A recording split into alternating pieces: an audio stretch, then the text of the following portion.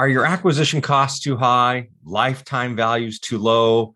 Are you uncertain if your communication strategies are actually helping or hurting the efficiency and effectiveness of your marketing investments? Welcome to the Continuous Revenue Marketer podcast, where the world's most influential marketers are sharing their insights and lessons that are the critical topics they and their chief executives must address daily. How to drive consistent business growth and deliver more revenues through profitable acquisition and customer lifetime value maximization strategies. What you'll hear by listening to this podcast are the actual strategies and tactics our marketing experts are using to achieve these critical missions. Hi, I'm Russell Kern, CEO and founder of Kern and Omnicom Agency, and I'm joined with my co-host and producer, Elliot Dennis. I'm excited to have Marcus on our podcast today. I met Marcus a few months ago. I love the work he and his Passion Point Collective are doing for large brands in the area of branded films.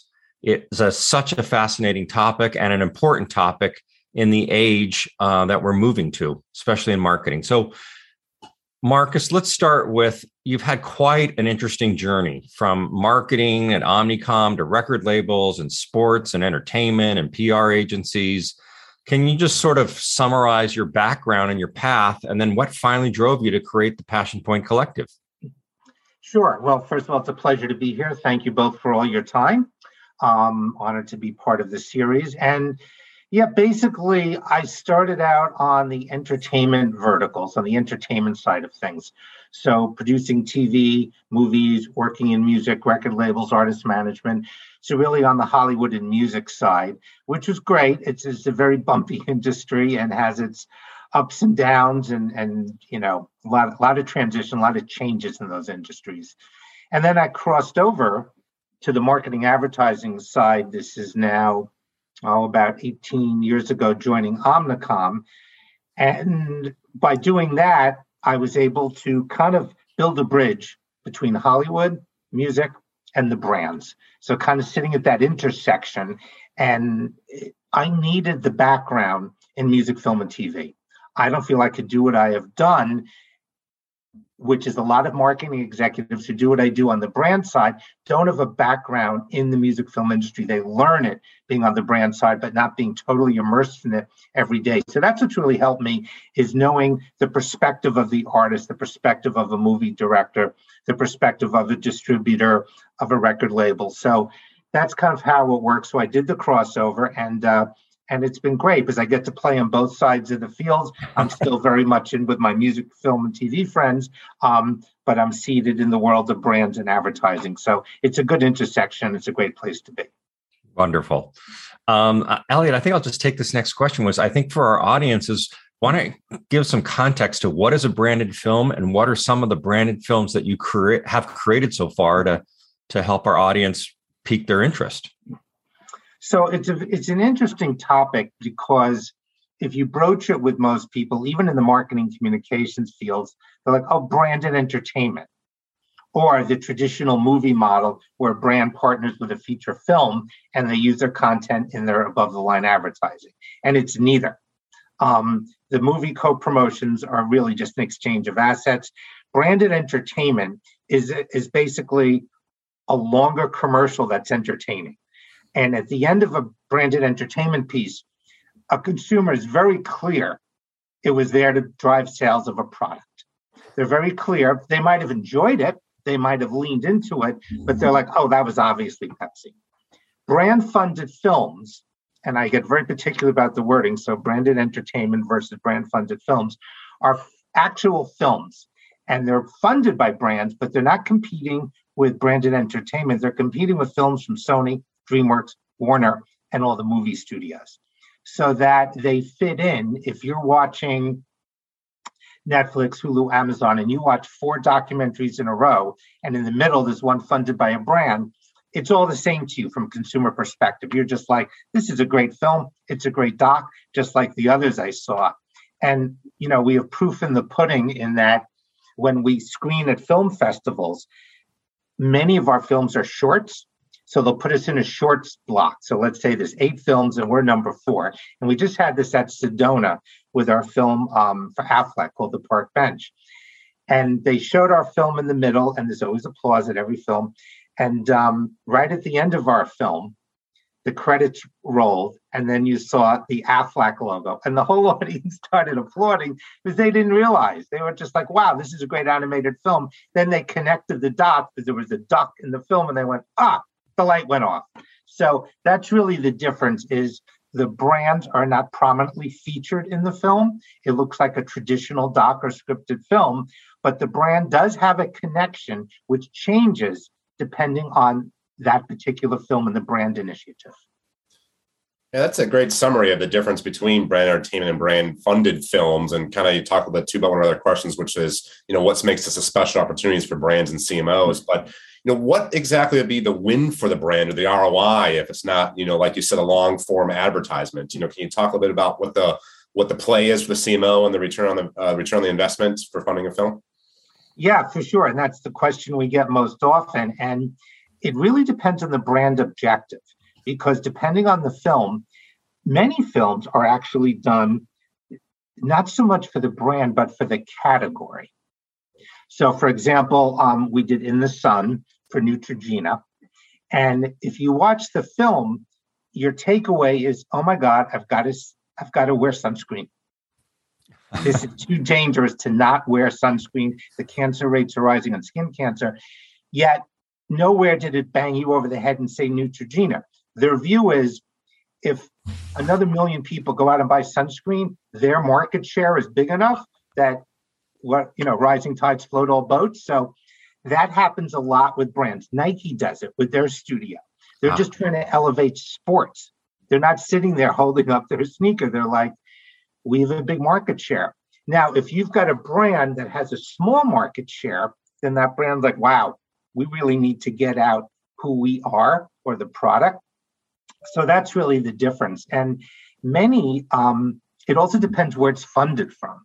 So if you have a brand funded film and it comes from the product marketing division, they wake up every day to sell more widgets. That's their job. So somewhere they're going to have the product in. We did a film for Haagen-Dazs, part of Nestle, and it was about, Morgan Spurlock did it, and it was really about artisans. So we created all these great content pieces about amazing artisans, and they had an artisan ice cream out.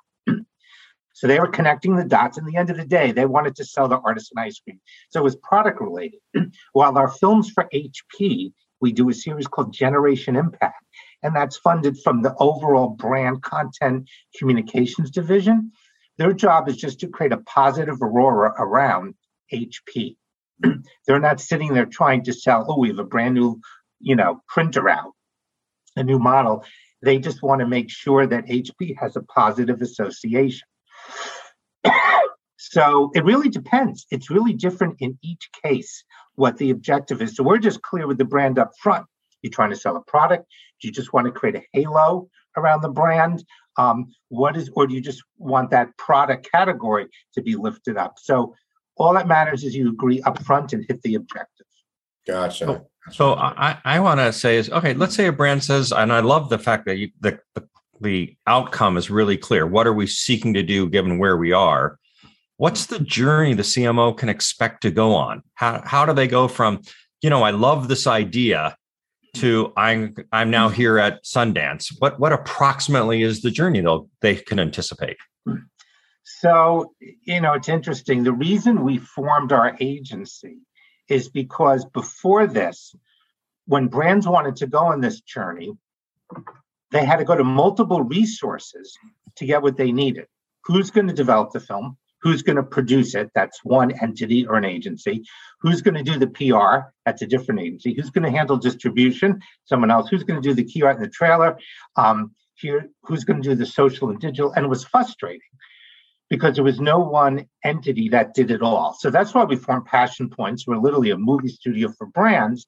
So for the CMO or the head of marketing, we make it easy going, here's all the pieces. You don't have to go fishing around. Here's the whole plan holistically from start to finish, because their question is like yours. They're like, how do we get from A to B to C to D, and when, and how does it work, and what does it cost? And if you're like, well, we're a trailer house, we can make your trailer. We don't do distribution. That's not a good answer. Right. So we give them the journey so they understand what's happening. And we also create development phases where we'll tell the CMO, listen, I know you're nervous. This isn't a cheap endeavor. So let's just develop the ideas. Let's just spend our time on that. That's going to cost X. And then we'll decide. So then like, okay. So they're not making this huge commitment up front on something that is new to them. And frankly, a little scary, because on the distribution tip, that's where a lot of the brands are like, well, how are people going to see it? And we lay out the distribution plan. That's where they're most nervous. Yeah. What if we make a film and no one sees it? Yeah. And that's where I go, look at our case studies. And I go, Neutrogena, 8 million views. They go, got it. So without that, they're going to say, can I just do more commercials, more print ads, and do more programmatic digital buying? Sure, they could, but that's not where the future lies, Alex, did you have a follow-up question? Yeah, I have so many.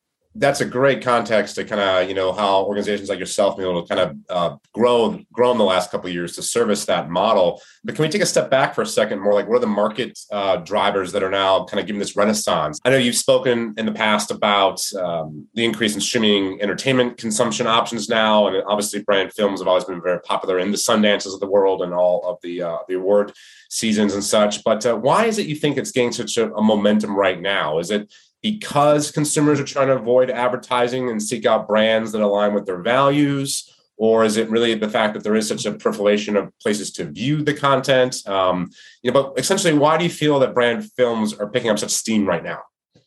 It's been really a combination of factors. And you're right about calling out the marketplace. So, especially the majority of brand films are documentaries.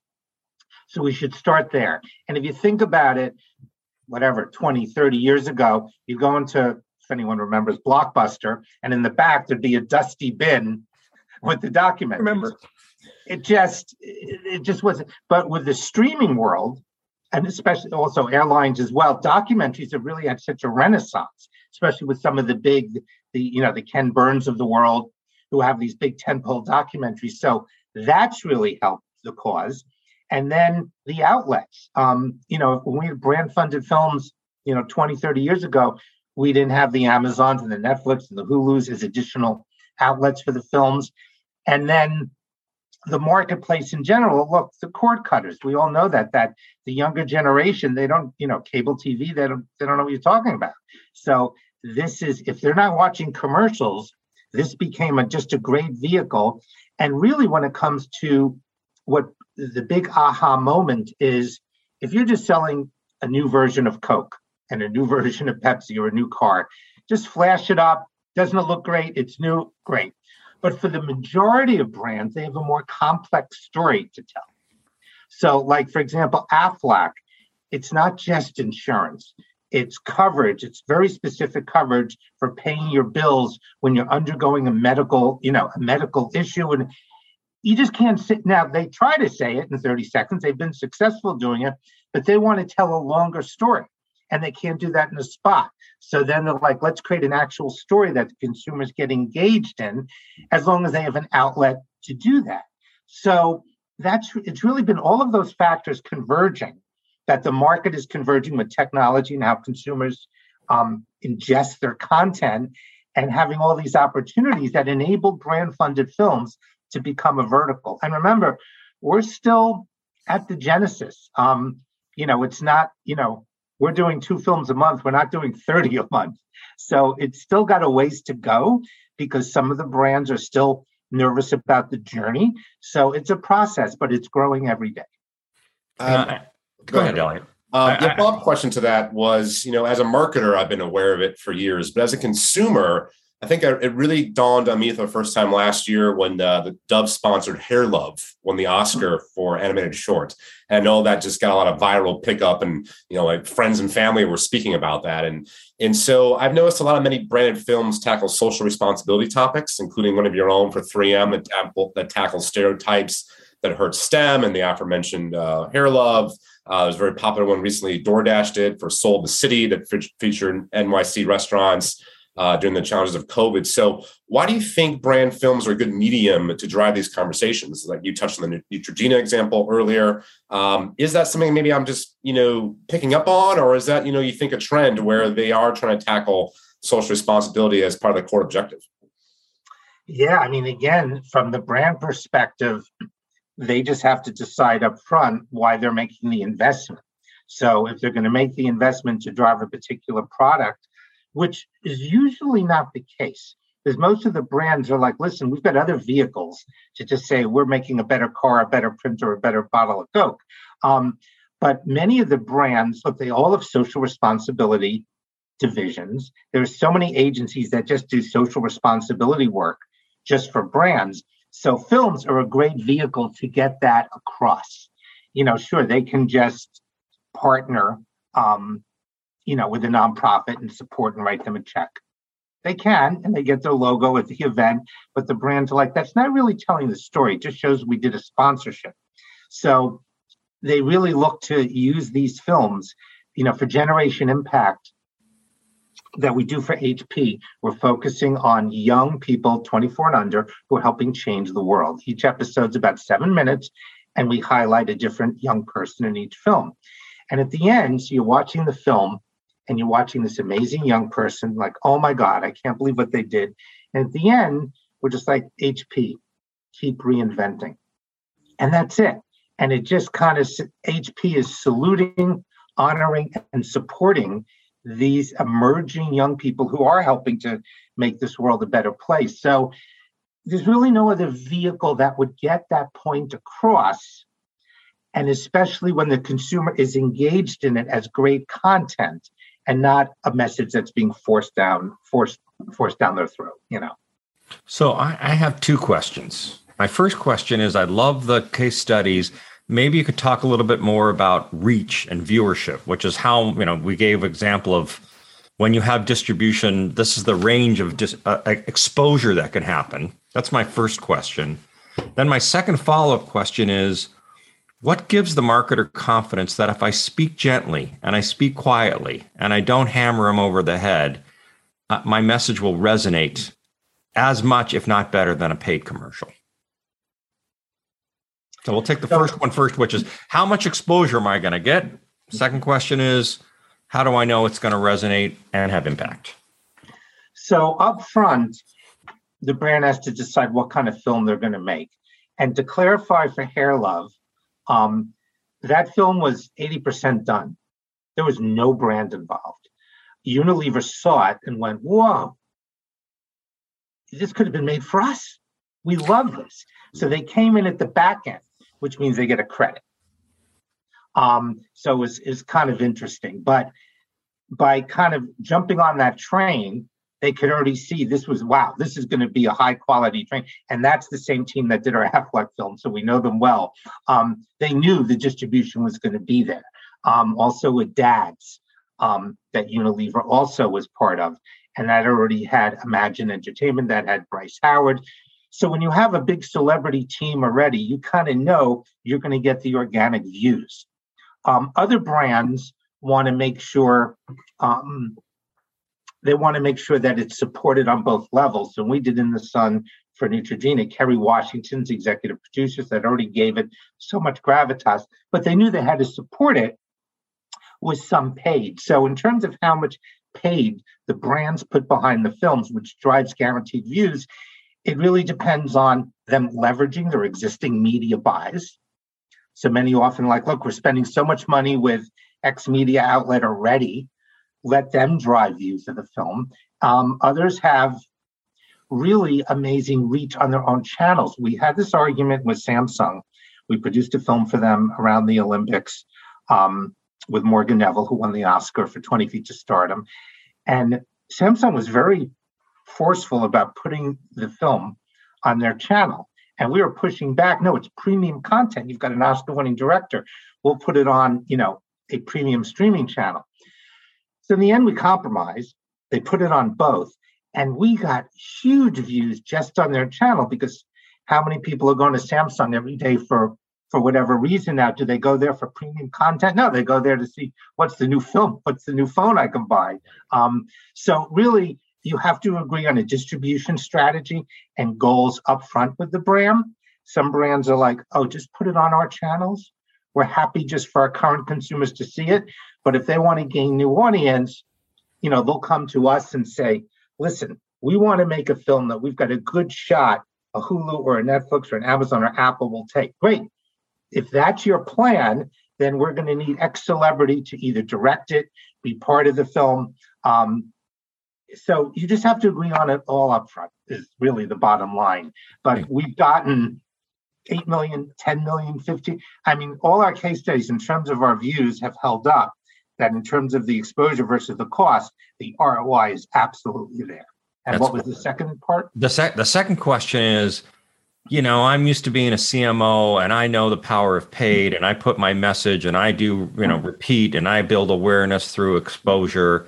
Now you're telling me to be softer, gentler, to close. Does it really matter? Does it really impact? Does it really work? Does it really move a category? Granted, the ROI of exposure is there, but does it actually move the needle for the business? Let's talk about that, the end result. Yeah, it's funny. I was having lunch with another agency that does brand funded films. They did a great one, and he's part of one of the big agency groups. And I was asking him that same question, saying, how does it go with your conversation? They're the media buying agency for some big brands. And I said, so how does that go when you're telling them to shift dollars? And he said, I get on the phone with the CMO, and I think he used Amex as an example, and said, next quarter, we're going to spend $50 million on media buying. But here's my reco. Let's instead spend 49 and make a movie. So fine, you're still having 49 million in media. We're not saying it goes away, but come on, those dollars are not working the same way they used to. So make an investment, not half, just make 3% and invest it in making long form content. But look, the answer is, some of the proof in the pudding is, God, the Nike studio is on their 5th film. REI is on their 10th film. For HP, I'm on my 6th film. Wow. The brands are seeing the return. And trust me, after every film, I get the same call. Can you build a case study? Because I got to go to my boss and the CFO and go, look what we did. And with HP, we did this film, Dear Future Me, and they were concerned. They said, listen, it's a film about students, and it's not a celebrity director, so we have no real pizzazz or buzz. It's a great film. Are we going to get any exposure on it? Everyone's in love with it, but they're nervous. And our view is always a great film will always break through and find its way. And we pitched it to the Today Show. They fell in love with it. And I was waiting for the ad sales guy to go, I'm not putting HP on the Today Show when we get so much money. And the executive producer said, it's a great film and we need to show it to the world. And we had a 25-minute segment, 25 minutes on the Today Show with the brand logo. Wow. So anytime we have CMOs and they question it, I go, there you go. And then Kelly Clarkson's people saw it and then put it on there. So great content will always break through. The key is they have to let us do our job and create great content. If ever they're trying to force it and it's really branded content, they're trying to put, that's when it gets fuzzy and we go, well, then you'll have to put paid behind it because we're not sure that earned media will pick it up. Got it. Fascinating. Elliot, did you have a follow-up question or anything at this point? No, I think we just have our closing question. We always close with a question around, tips you give CMOs, and you've given a lot, Marcus, throughout this episode. Thank you so much. So maybe just to summarize a little bit, we know, as you discussed, that making a film could be a big task for a CMO. So what are just maybe a few tips you'd recommend to determine if they should get started and how they would get started? So what are some baby steps? I think you talked a little bit about first, thinking through the idea but you've discussed a lot of upfront planning. So, what would be if the CMO is out there thinking about this and they want to give you a call, what would just be the first thing they should consider to kind of start on their journey? The number one tip for CMOs and the number one issue we face, and it's not a horrible issue, but it's still an issue, is we usually get funded out of one particular department. Could be digital, could be PR, could be brand, could be marketing. And we find that the film kind of stays in that department. And then towards the end, when the planning's done, the film's about done, other departments, whoa, what's going on? There's a film. And then it's, oh, we should have. So it's for the CMOs to bring in all the departments ahead of time, build a cohesive plan. Don't bring them in at the end.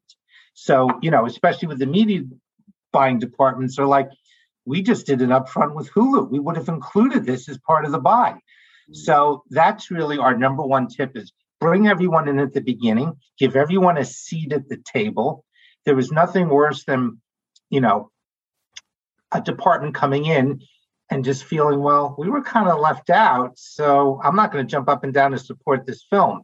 And that's just a lost opportunity.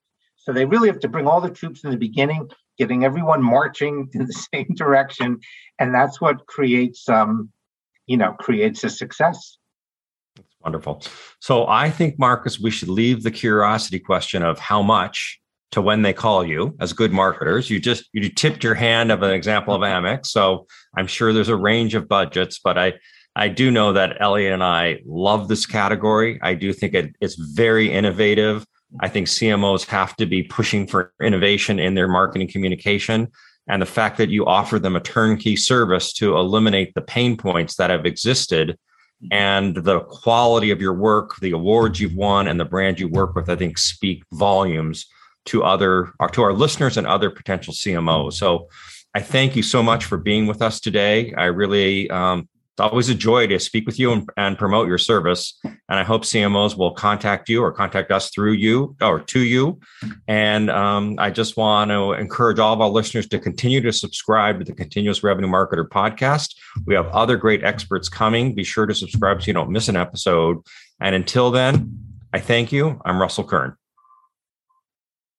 The Continuous Revenue Marketer has been brought to you by Kern, an Omnicom precision marketing agency that helps Fortune 500 companies increase revenue from customer acquisition to loyalty through personalization at speed and scale. For more information, please visit kernagency.com.